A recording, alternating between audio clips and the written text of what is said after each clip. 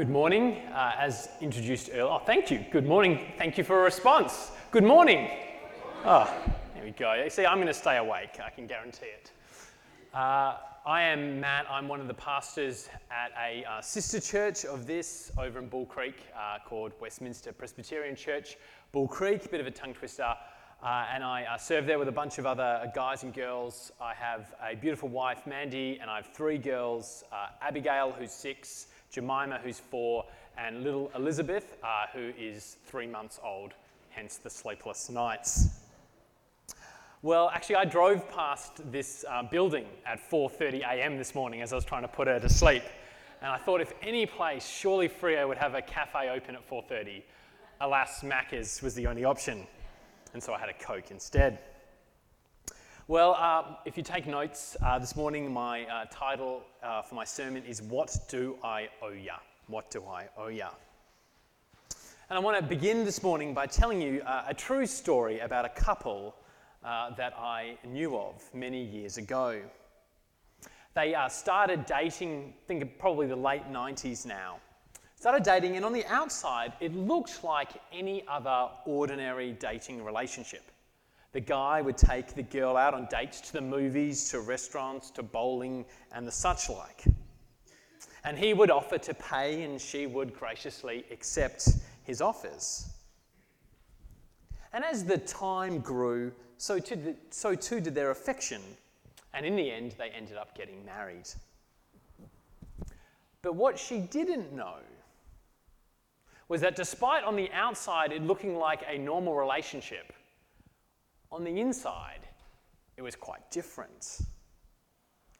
Because all during the time of their dating and their engagement, he was keeping a list, a ledger you could call it, of all the times that he had paid for her. And he was adding them all up. Nor a coffee or ice cream purchase would not go by without this man getting out his pen and putting it in the ledger. And by the time they got married some few years later, the list was pretty long and her debt was pretty hefty. Well, it probably won't surprise you to hear that the marriage didn't work out in the end. And it was in fact during, I think, the divorce proceedings that the list came out. I frankly don't know what the judge would have done with it. I hope chuck it in a bin. And I think that's just like, it's a bit weird, isn't it? I mean, how can you build a healthy and lasting relationship of any sort, let alone a marriage, on that type of foundation? I think it's got no hope from the start. But before we get carried away wringing our hands and shaking our heads, I want to suggest something. I want to suggest that when it comes to us, you and me, those within the four walls of the church, and certainly those outside the walls of the church, we often try and do exactly the same thing when it comes to God. Build a relationship with the Lord Almighty on exactly those terms, on the basis of what God owes us. Many of us, like that guy in that dysfunctional relationship, we keep a running list of things that we expect future payment for. We keep a ledger. Now this one probably doesn't include dates and dollars, but includes any number of things that we think God might owe us for, including but not limited to church attendance, not getting drunk on the weekend, unlike my mates, driving the speed limit unlike anyone else on the road, not teasing the class nerd, giving blood, not falling asleep in a sermon, not dropping the F-bomb at work, having better children than theirs, paying my taxes, signing pro-life petitions, sharing the gospel with a stranger, for being faithful in times of temptation and trial. It can be any number of things that we place up there in our mental ledger of stuff we expect future payment for. Now, it's true that our ledger is often kept kind of hidden away, squirreled into our subconscious. But it does reveal itself in certain situations. Sometimes it's revealed when we contemplate the afterlife and we imagine that what lies beyond the grave for us must be good because we have been good. That as we greet St. Peter at the pearly gates, he'll give us a high five and a fist bump because we've earned it. Now, that might not be how it works for you, because if you've been a Christian long enough, you're kind of wily enough to avoid that one. But there are far more common ways that this hidden list of what God owes us is revealed. And I want to suggest that it's primarily revealed in those moments when life doesn't go the way it ought. When we shout out on the inside, "It's not fair." And the reason behind the rage is the assumption that God owes us better. I'm angry, God, and I have every right to be angry with you because I don't deserve this. And it can be triggered by anything as small as a hole in your favourite pants, the lid on your Coke at Macca's coming off at just the wrong time, the wrong person paired up with you in that work assignment. Or it can be triggered by the more serious. Losing your job, losing your best mate, losing your health, your savings, losing your spouse.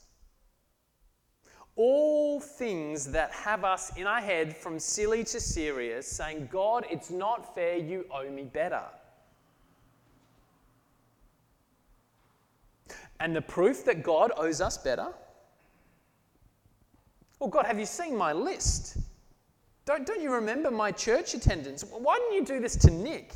You see, Nick never pays when it's his turn. He cuts every corner. He stabs everyone in the back. He swears like a trooper. He lies as often as he breathes. Frankly, Nick had it coming. I'm a good person. This isn't fair.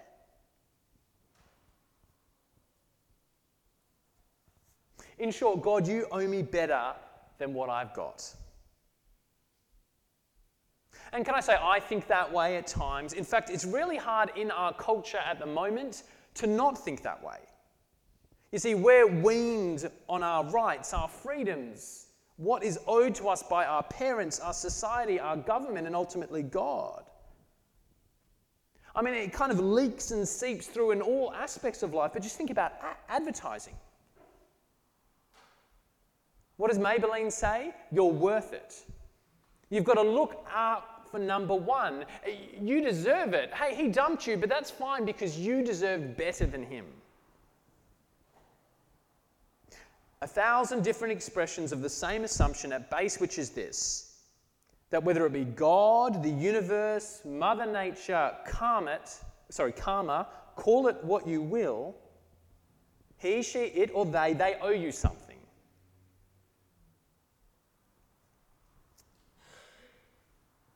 And can I say, as a way of living and thinking and acting, well, it's actually okay if you're dealing with Mother Nature or karma or with the confected God of your imagination.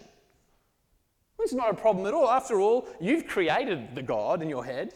If their job is to please you and serve you, if their job is to judge others and justify you, if their job is to give you what you deserve, like the God of the Australian imagination, then of course you deserve better. It's A-okay if you live with a God of La La Land.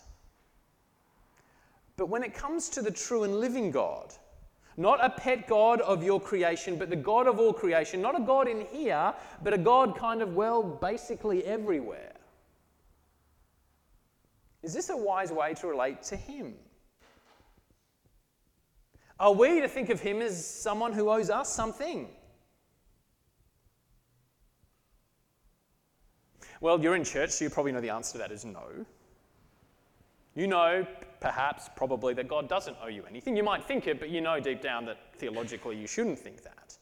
But why?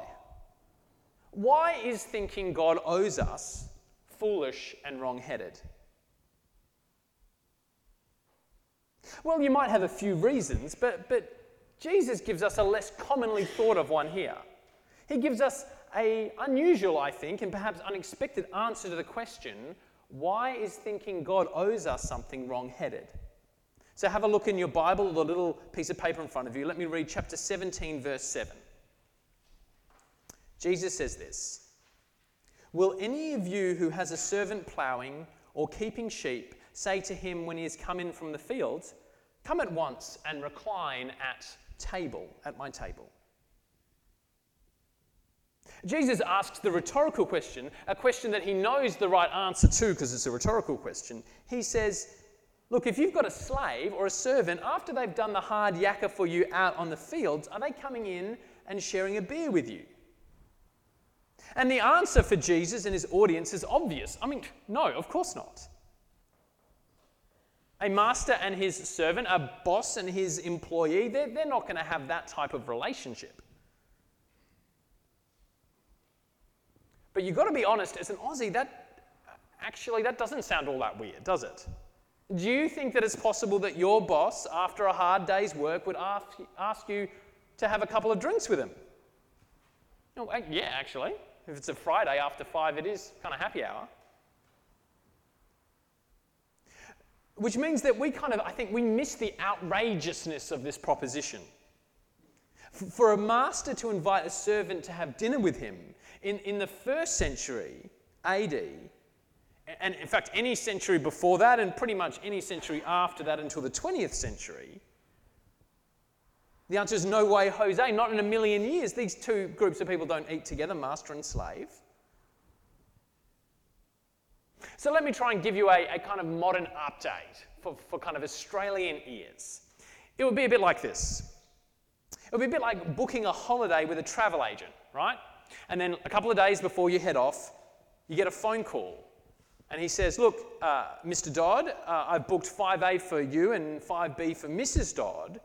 And cheaply, I've booked 5C for me. I hope you don't mind if I take the aisle seat. Or think of it like this, it's like a real estate agent who's just kind of organised the purchase of your first property, and then on moving in day, you pull up with a truck outside your new house, and they pull up outside your new house with a truck full of their stuff. And they say, I hope you don't mind if my husband and I take the main bedroom with the ensuite and you take the back room. Oh, I mean, yes, of course I mind. I'm not sharing my house with someone from LJ Hooker. I'm not taking my travel agent with me on holiday. That's absurd. That's preposterous.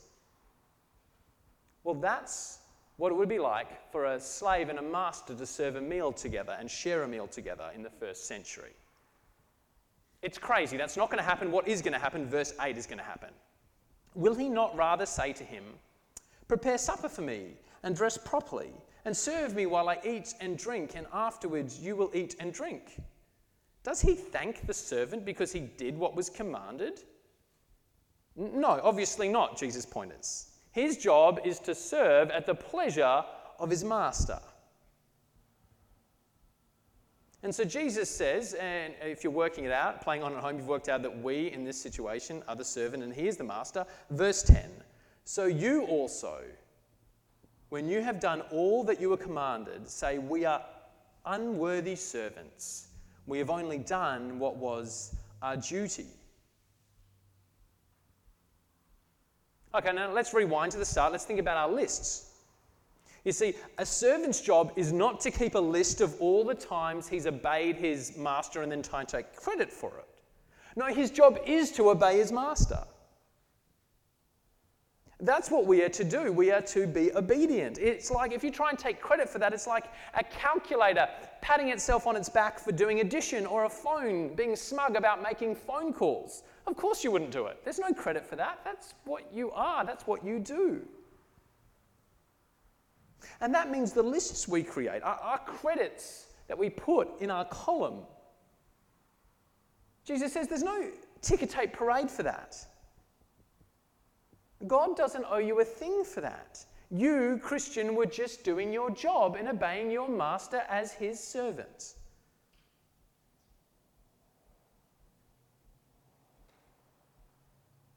Why is thinking God owes us something wrong-headed? It's because it radically misconstrues, misunderstands our relationship to him. God is our master and we are his slaves, his servants. There's no diluting, there's no watering down that fact. He will never owe you a thing. That's how the relationship works. So let me ask you, how do you feel about that? You probably didn't wake up, go to church Sunday morning and expect to be labelled an unworthy servant at best. It just doesn't sit very well, does it? And let's embrace the discomfort. It is uncomfortable. But there's no ambiguity here. There's no alternative interpretation. Jesus says we are to think of ourselves as nothing more than his servants.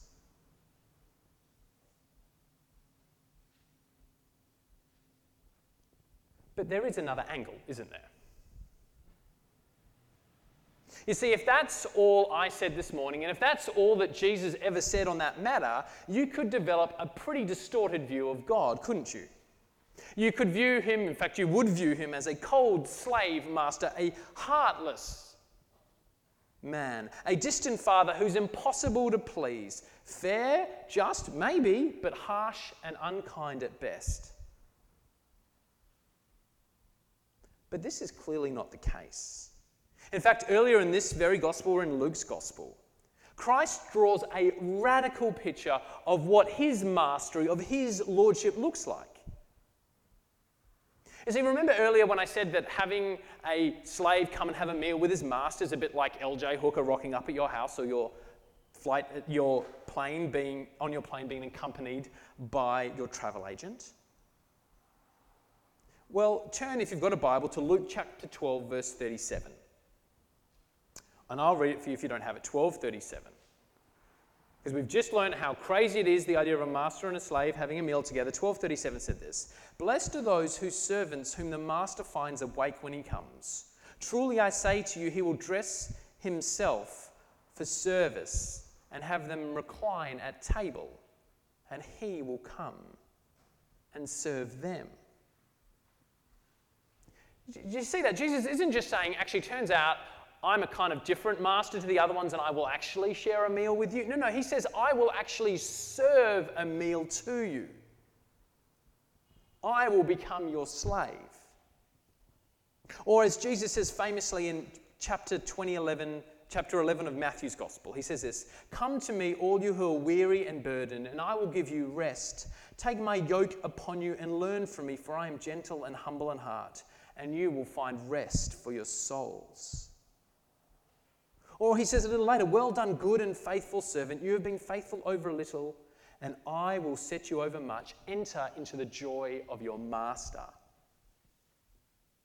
In fact, a couple of chapters earlier, Luke describes God as a heavenly father who wishes to lavish gifts upon his children. And so we've got two pictures, don't we? The servant-hearted master, the kind father who loves his kid. That's God in column A, but God in column B right here is the master with a slave. How do you resolve the tension between the two? Because both are true. If Scripture speaks truthfully, both are true. Well, the answer, the resolution to this tension is the distinction, the difference between desert and grace. And no, I'm not talking about dinner. What is desert? Well, desert is, kind of philosophically speaking, desert is getting what you deserve. Desert, you deserve it. What you're earned, what you're owed. And grace is getting what you haven't earned, what you could never earn, what you're never owed. And at the heart of Christianity is this truth. When it comes to desert, we deserve nothing more than to call God Master, to humbly give him everything and anything, to say to him that everything I have and more is yours and more besides. And those lists that we keep are at best evidence of our constant failure to serve God well. God owes us nothing. There is no desert. But out of his grace, his love, his kindness, he freely gives us all things. He calls us his sons and daughters. He promises us extravagant and eternal riches. He shows unimaginable patience and kindness in calling us to himself. We are made children of the King, brothers and sisters of Jesus, the Lord of the universe. And not because we've earned it. In fact, quite the opposite. The Bible is very clear that if it's based on our lists, our deeds, then we are dead and gone. Even the best of what we do is tainted by a sin that earns us death. But Christ, out of his great love for us, dies in our place, dies the death that we deserved, pays the debt that our list of deeds has accrued, so that he might offer us his grace, his love, his mercy, his compassion. You want in a sentence, the gospel, the beating heart of Christianity, is a story of grace and not desert.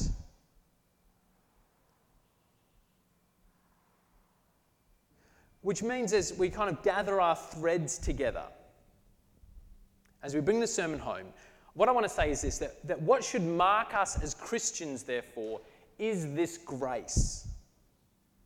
And specifically what I want to say is a grace that breeds in us a deep humility and a deep gratitude. Humility because we recognize that even at our best, we are on our own unworthy servants, only doing our duty. Gratitude because as Christians, even at our very worst, our kind of 5 a.m. without any coffee, yelling at our kids, our worst, God still calls us his children. Even at our worst, Christ calls us brothers and sisters. At our worst, Paul says that God loves us with an unyielding, undying, unending love, stronger than life and death, the universe and everything in it. And these two virtues, humility and gratitude, can I just say that if the church in general, if my church, if this church, if we embodied these two virtues, we would be radical and transformational in our world. Why? Well, because grace and humility, when combined, form something like a powerful tonic for the restless and anxious spirit that possesses our city and our world. And surely you know what I'm talking about. It's the anxiety that hits us from so many fronts. Whether it's the angst that arises from our performance culture, the dread of not making the grade, the self-loathing that we feel when we fail to make our lofty standards, of not looking good enough, of not scoring high enough, of not rising enough through the ranks. Or it's the fear that we're missing out. FOMO, fear of missing out. It haunts many of us like a cruel ghost, forever peering over our shoulder as we scroll through our feeds, as we watch the TV, and it whispers in our ear that we could, we should, we must do something better than what we're currently doing. And it's gratitude and humility taken together that forms a kind of heavenly incantation that breaks this dark enchantment that looms over our world. How so? What do I mean by that? Well, it's because humility embraces the fact that we are unworthy servants. There is nothing that we can do now or in eternity that will ever mean that God owes us. His favor will never be earned. And that means that nothing that we do can make us more significant or worthy of God's grace. He gives it to us not because we earned it, but because he loves us. And you see, when you embrace that, when you live out that truth of that undeserved love, then the performance culture, then the show, then the endless anxiety over achievements, it just disappears. You see, if all that I am is a servant, right, if that's what defines me, then I'm no longer driven by the marks I get or the promotions I earn or the likes and hearts and retweets I get. I don't want to prove to the world that I'm the best that I am, because the best that I am, all that I am, is a servant of Christ. There's no improving upon that. There's no deserving God's favour. And if we're honest, it's often our pride that drives us to perform, and our pride that feeds our fear of failure. And it's humility which liberates us. It gives us rest and peace in our soul. My job is to serve Jesus. Not your expectations, not your expectations, not my expectations or my family's expectations. I'm just there for Jesus. Take my yoke upon you and learn from me, for I am gentle and humble in heart, and you will find rest for your souls. Well, if that's humility, how does gratitude exercise the demon of anxiety? Well, it's because so much of our anxiety is fed by greed and envy. A greed for more than we currently have. And this fear of missing out, FOMO, it's like weaponized envy, and its ammunition is our discontentment, our unhappiness with what we have. I want to be doing what they're doing. I want to be eating what they're eating. I want to be wearing what they're wearing. I want to be sleeping with who they're sleeping with. I want it all. And I know I'm not going to get it, and so I live in a fit of anxiety and radical discontentment. And gratitude said, stop. Can't you see what God has given you? He's made you his son and his daughter. He's lavished grace upon grace. He lives within you by his Spirit. He's given you all things in Christ. Isn't that amazing? And you didn't deserve it. You didn't earn it. It was never performed. He just gave it to you. How amazing is that? And then if God has given you those things, you can trust him. If he's given you the big stuff, you can trust him in the small stuff. You can learn to be grateful for your family or your lack thereof, your house or your lack thereof, your looks, your academic record, your lot in life. You can be grateful for that, because if he's given you the big stuff, he's going to love you in the small stuff too. And to close, that grateful and humble person is a radically peaceful, restful presence in a culture of high anxiety. And what a powerful witness it would be to the world out here, to the world out there as it stops by in here, if we were marked by such a gratitude and humility.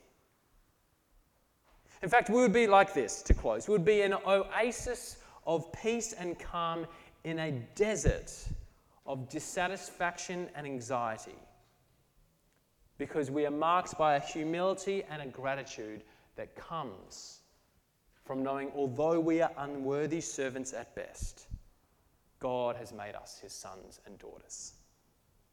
Let's pray.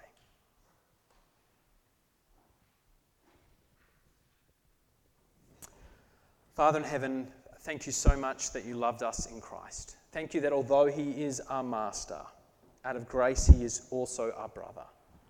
That we are unworthy servants and yet made by you your sons and daughters.